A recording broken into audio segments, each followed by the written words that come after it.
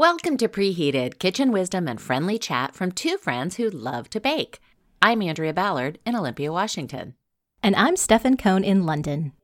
Every week, we celebrate the successes, failures, learning, and laughs that go hand in hand with baking for those we love. Today, we're ready to kick back, relax, and chill out while enjoying an entire month of summertime sweets. If the temperature keeps rising and you're starting to simmer, don't panic. We've got solutions for easy bakes that are best after spending some time in your freezer. So grab yourself some coffee and get ready for some sweet talk.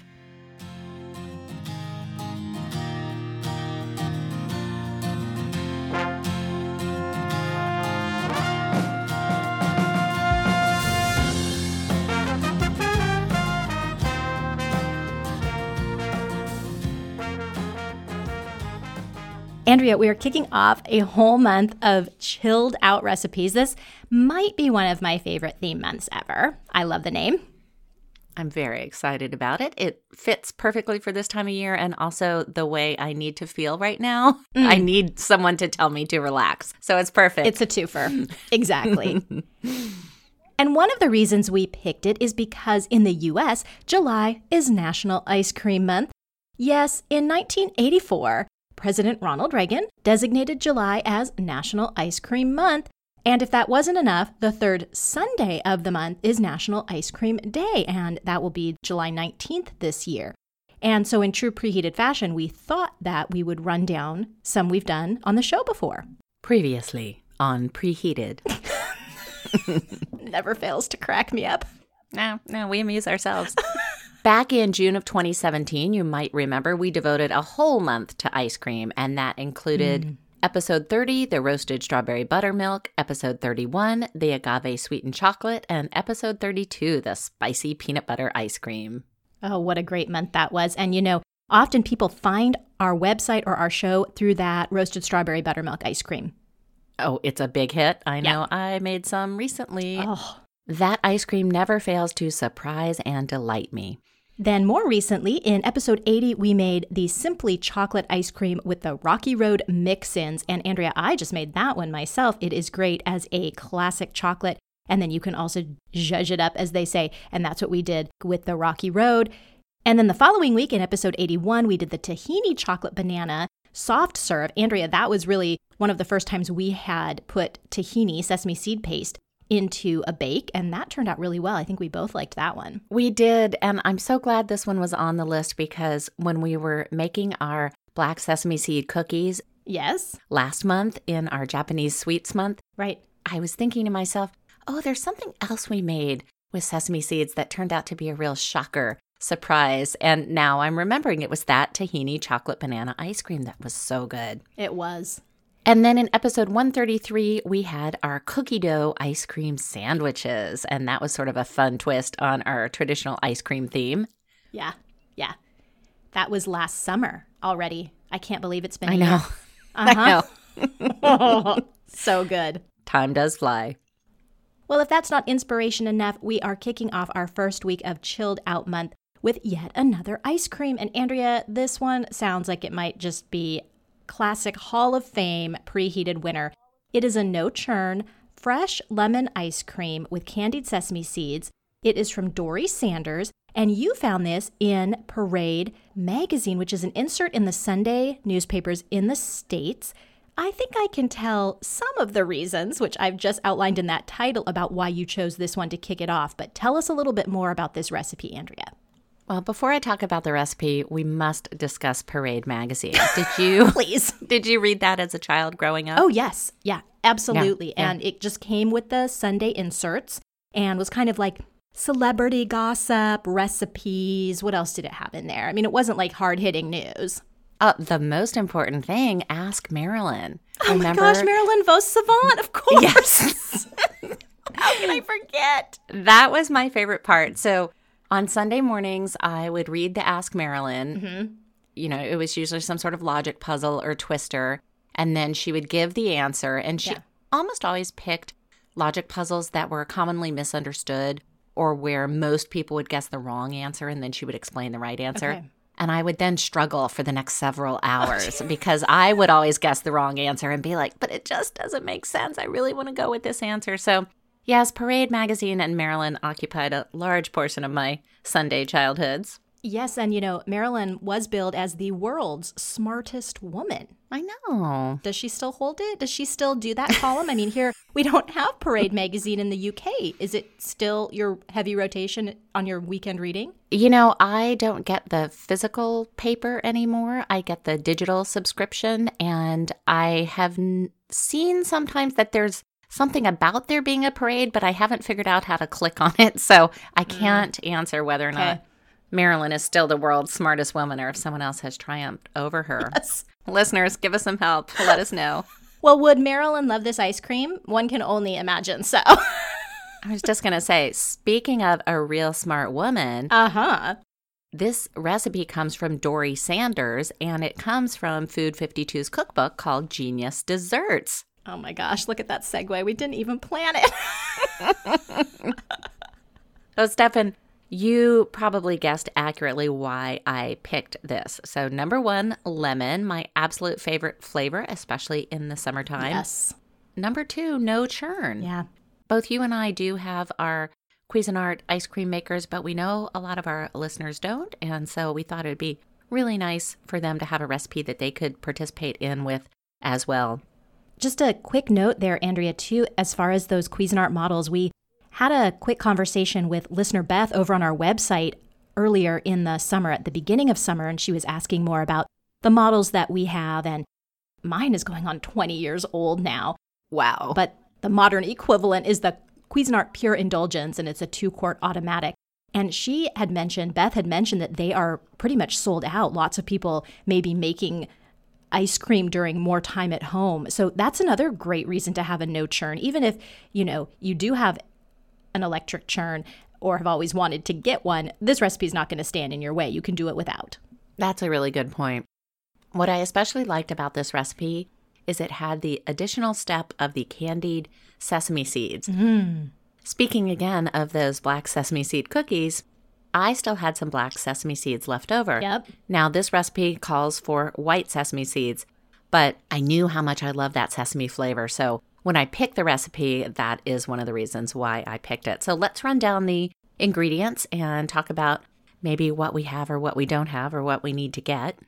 The ice cream is pretty straightforward. It's got 1 cup of sugar, a tablespoon of finely grated lemon zest, a 1/4 cup of fresh lemon juice, 1/8 teaspoon of fine sea salt, a cup of heavy cream, and a cup of milk.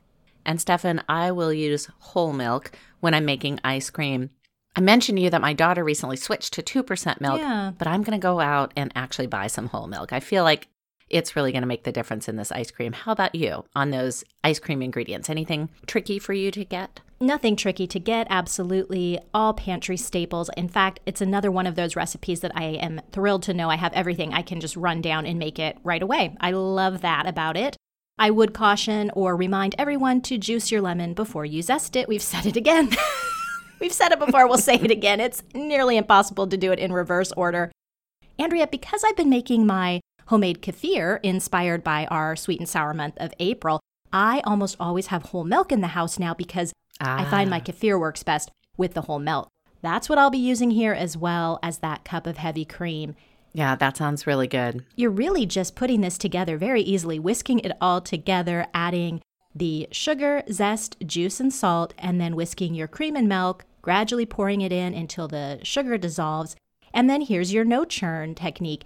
Pour mixture into an 8-inch square metal baking pan, cover tightly with foil, and freeze 2 to 3 hours until it's solid around the edges and mushy in the middle, at which point you will take it out, stir it, cover and freeze another 1 to 2 or until completely firm.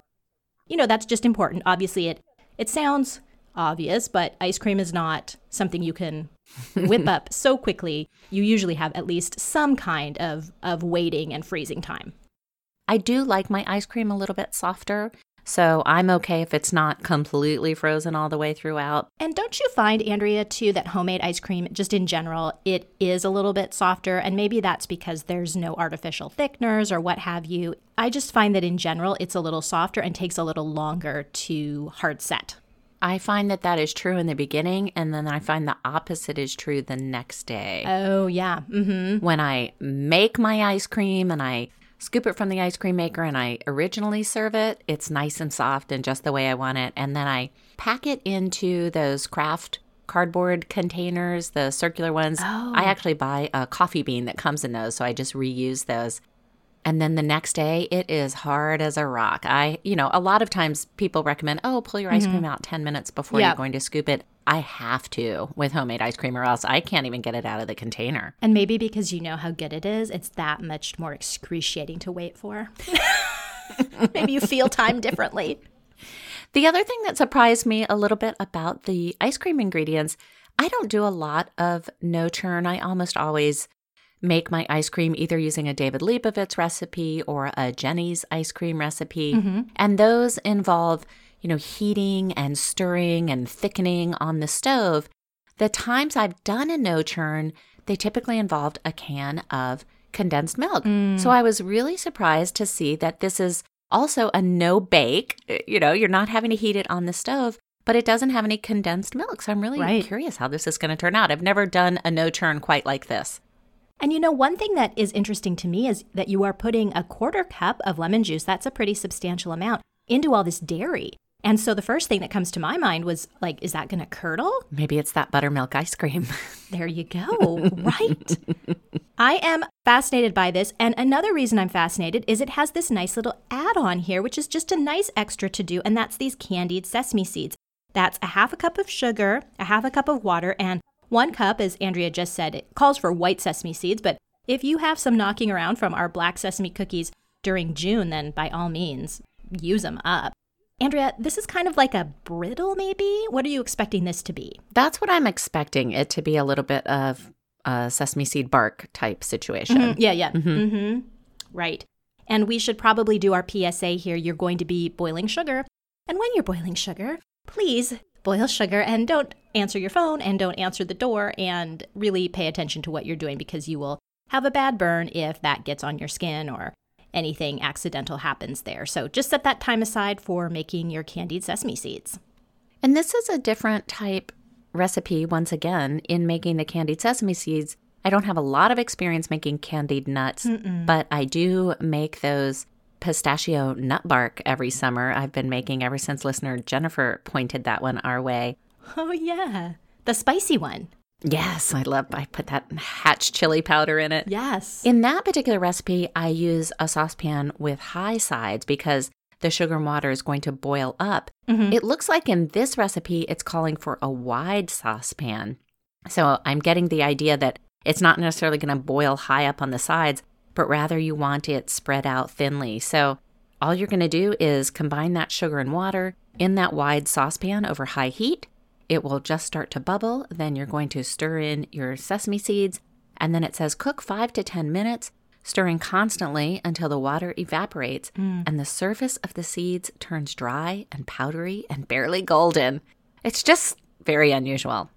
Right. I mean, I think opposed to the high sides, if you were making a caramel or something, you're looking for all of the water there to evaporate and be absorbed by the seeds. Yeah, this is unlike anything that I've done before. And I'm not a big candy making person, but maybe this is a technique that's used in a different type of candy. I think it's going to ultimately just be a really nice garnish for your homemade ice cream. I do want to point out that she recommends you have a parchment-lined baking sheet ready to go. Yeah. And you definitely want to get that ready before you start heating your sugar and water because in my experience, anything that involves sugar and water can go from being done to being burned in a matter of seconds. So the minute you decide to pull it off of the heat, I think it wants to go right into that parchment-lined pan.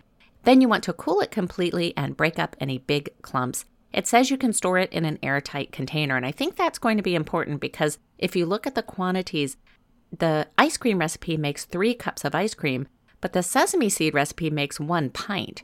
So unless you're really drenching your ice cream with the sesame bark, you're going to have some left over. Got it. Yeah. Or maybe you'll just be snacking on that. Maybe that's how good it's going to be. Oh, I didn't even think about that. I know. Yes. Maybe it's going to work just great by itself. I can't wait for this. I always love to have a new ice cream as we are heading into summertime. The bonus being it is lemon. The bonus being it is a no churn. Really looking forward to this one. Remember, we'll have a link to all of the recipes we've talked about today in the show notes for this episode, which is episode 184, on our website, preheatedpodcast.com, as well as on our Facebook listeners group. Andrea, in this chilled out month, we're talking about desserts that require a freezer as part of baking or assembling. But I know you also like using your freezer as an accessory or aid to baking. Am I correct? Yes, you are. In fact, you might recall that one of my 20 for 20 baking resolutions was have more cookies in the freezer. I made this resolution so I'd always be able to pull a few unbaked cookies out of the freezer and satisfy an impromptu dessert urge without needing to make the dough and then cook batch after batch of cookies. It's also nice to be able to make one small batch of cookies in the summertime when you don't want to heat your oven for too long. That may be my favorite resolution of all time. It's just so delightful. And how is it going for you? I'd like to take a second to brag, Stefan. I'm doing really well on this resolution. So proud of you.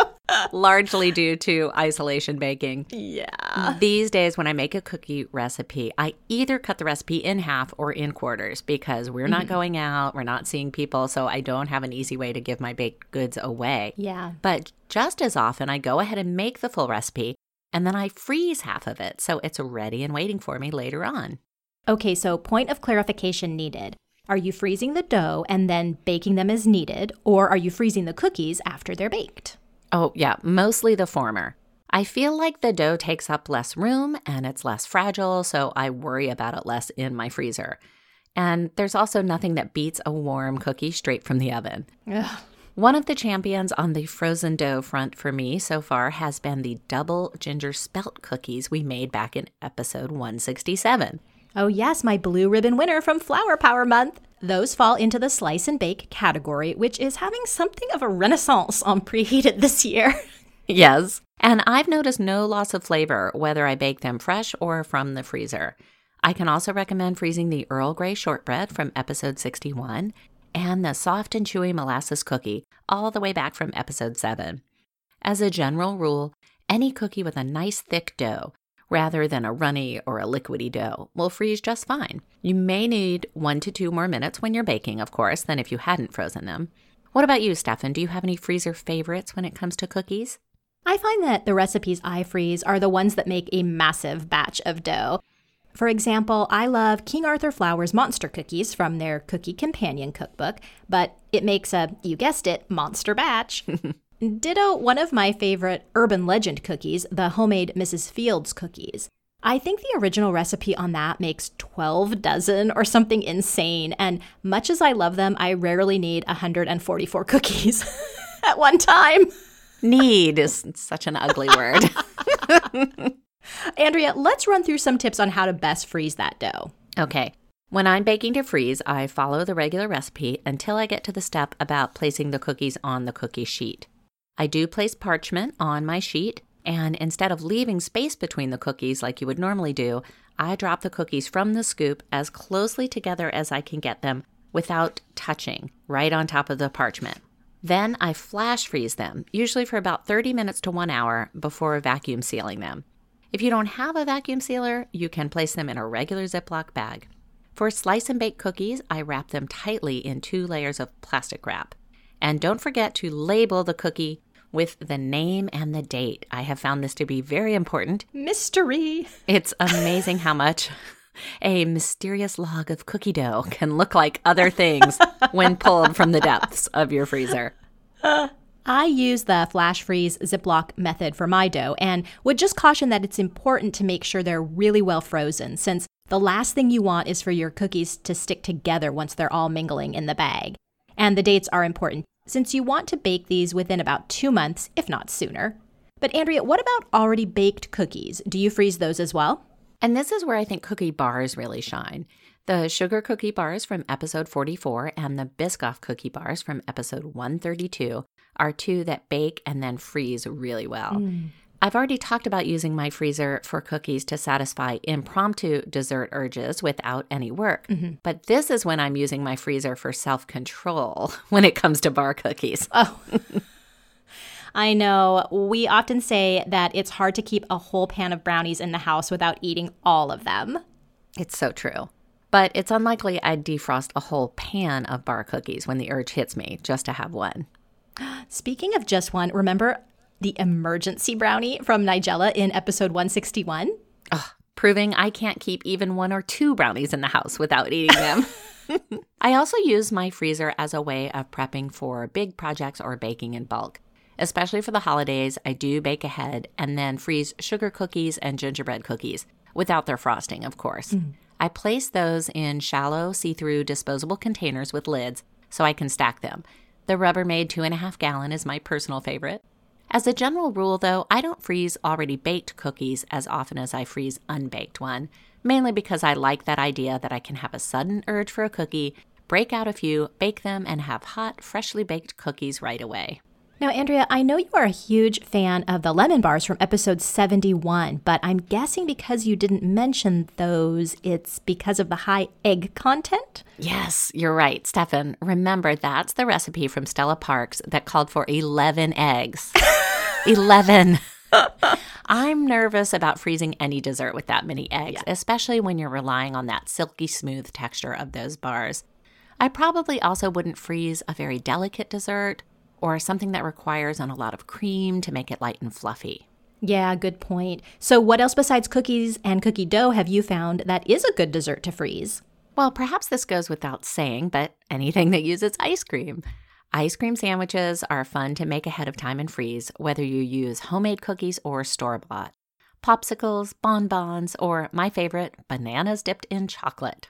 I love having a batch of homemade ice cream sandwiches ready to go in the freezer, and my favorite recipe is actually on our website, preheatedpodcast.com, right now, if you want to check it out. And there's just something about a frozen banana. It's just a classic summertime favorite, and somehow more virtuous. Especially when you make them bite-sized. I like to slice the bananas either in half lengthwise or in thick coins. Then I stick a popsicle stick into them, and I freeze them for about 2 to 3 hours until they're firm. After they're frozen, I dip them into chocolate that I've melted over a double boiler, and then you can roll them in anything you fancy. Crushed nuts, sprinkles, coconut, you name it. Then another freeze for about a half an hour to set the toppings in the chocolate, and you're good to go. If you're not a chocolate fan, here's a fun alternative. You can roll the bananas in yogurt and dip them in cereal instead. But speaking of bananas, there's one classic baked item you can freeze, of course, banana bread. And this holds true for other quick breads, scones, and muffins as well. All of these can be baked as directed, cooled, wrapped, and frozen, then pulled out ahead of time to defrost before serving. Another way I've been using my freezer as a time saver and prep ahead is with pizza dough. You know how I've been obsessed with making my sourdough discard pizza crust every Friday night? I know, I have been so impressed that you've stuck to this routine. Well, one thing that's been making it easier lately is realizing I can freeze my pizza dough. So these days I double my recipe and let my dough balls go through the first rise. Then I punch them down and shape half of them and pop them into the freezer. The night before I'm ready to use them, I pull them out of the freezer to begin defrosting in the fridge. And then about 1 to 2 hours before I'm going to make my pizzas, I pull the defrosted dough out of the fridge, let it go through the second rise, and then bake as usual. And I've had success freezing my non-sourdough pizza dough without doing any rise, so I can attest that also works. It's such a time saver and such a comfort knowing that whenever you're in the mood for homemade pizza, your dough is ready and waiting. Stefan, do you remember how when you were younger, you saw a Glamour magazine article that told you to always keep a bottle of champagne in the fridge so you'd be ready for any impromptu celebration? December 1991 issue, I believe, and a rule I still follow to this day. Well, one of my when I grow up pledges was to always keep cheesecake in the freezer. Yes. My neighbors across the street ordered cheesecakes every year for holiday gifts, and they always gifted us with one. Oh my gosh, awesome neighbors. Now, they were ordering from a company called Junior's out of New York. Oh, I've had that. I've had Junior's. Yum. Oh, it's so good. And I'm sure other companies do this as well. I especially liked that the cheesecakes were pre-sliced with parchment between the slices. So it was really easy to just pull one slice out of the box, let it defrost a bit, and then you had this delicious piece of cheesecake ready to go. Okay, this is very Golden Girls of you. And you know, Andrea, those ladies were on to something. Plain cheesecake is also so easy to freshen up with a berry or chocolate sauce. Or just do like I do, stand in front of the freezer on a hot summer day and consume your slice straight from the box with the door open. Ah, summertime. Listeners, what are some of your favorite desserts from the freezer? Drop us a line at host@preheatedpodcast.com or post on our Facebook listeners group. Well, the timer's buzzed, and we've got to get the sprinkles on top of this episode. We release new episodes every Monday morning, and next week we'll see if No Churn lemon ice cream earns a top spot in our list of ice cream standbys. Then we'll introduce a mini cheesecake that's simple to make and serve, and take a close look at the origins of the classic icebox cake. Thanks as always to Anne-Marie Russell for supplying our theme music. You can find Anne-Marie on Amazon and iTunes or at annemarierussell.com. Listeners, if you'd like to get an email and a link to the full show notes every week when our episode is released, subscribe to our newsletter by visiting our website, preheatedpodcast.com. You'll also find us on Facebook, Twitter, and Instagram, where we're at preheatedpod. If you like our show, please rate, review, and recommend us on your favorite platforms. Until next time, I'm Stefan Cohn in London. And I'm Andrea Ballard in Olympia, Washington. Thanks for listening. Be well and sweet dreams.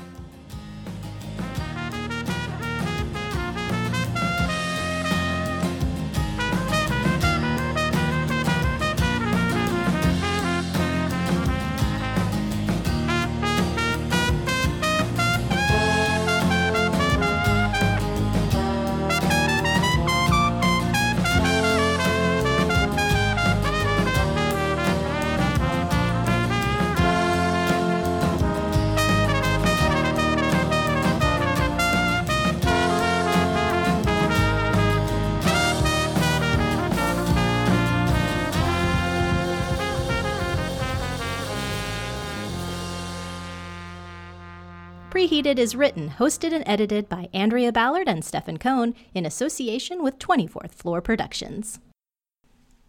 I made this resolution so I'd always be able to pull a few unbaked cookies out of the freezer and satisfy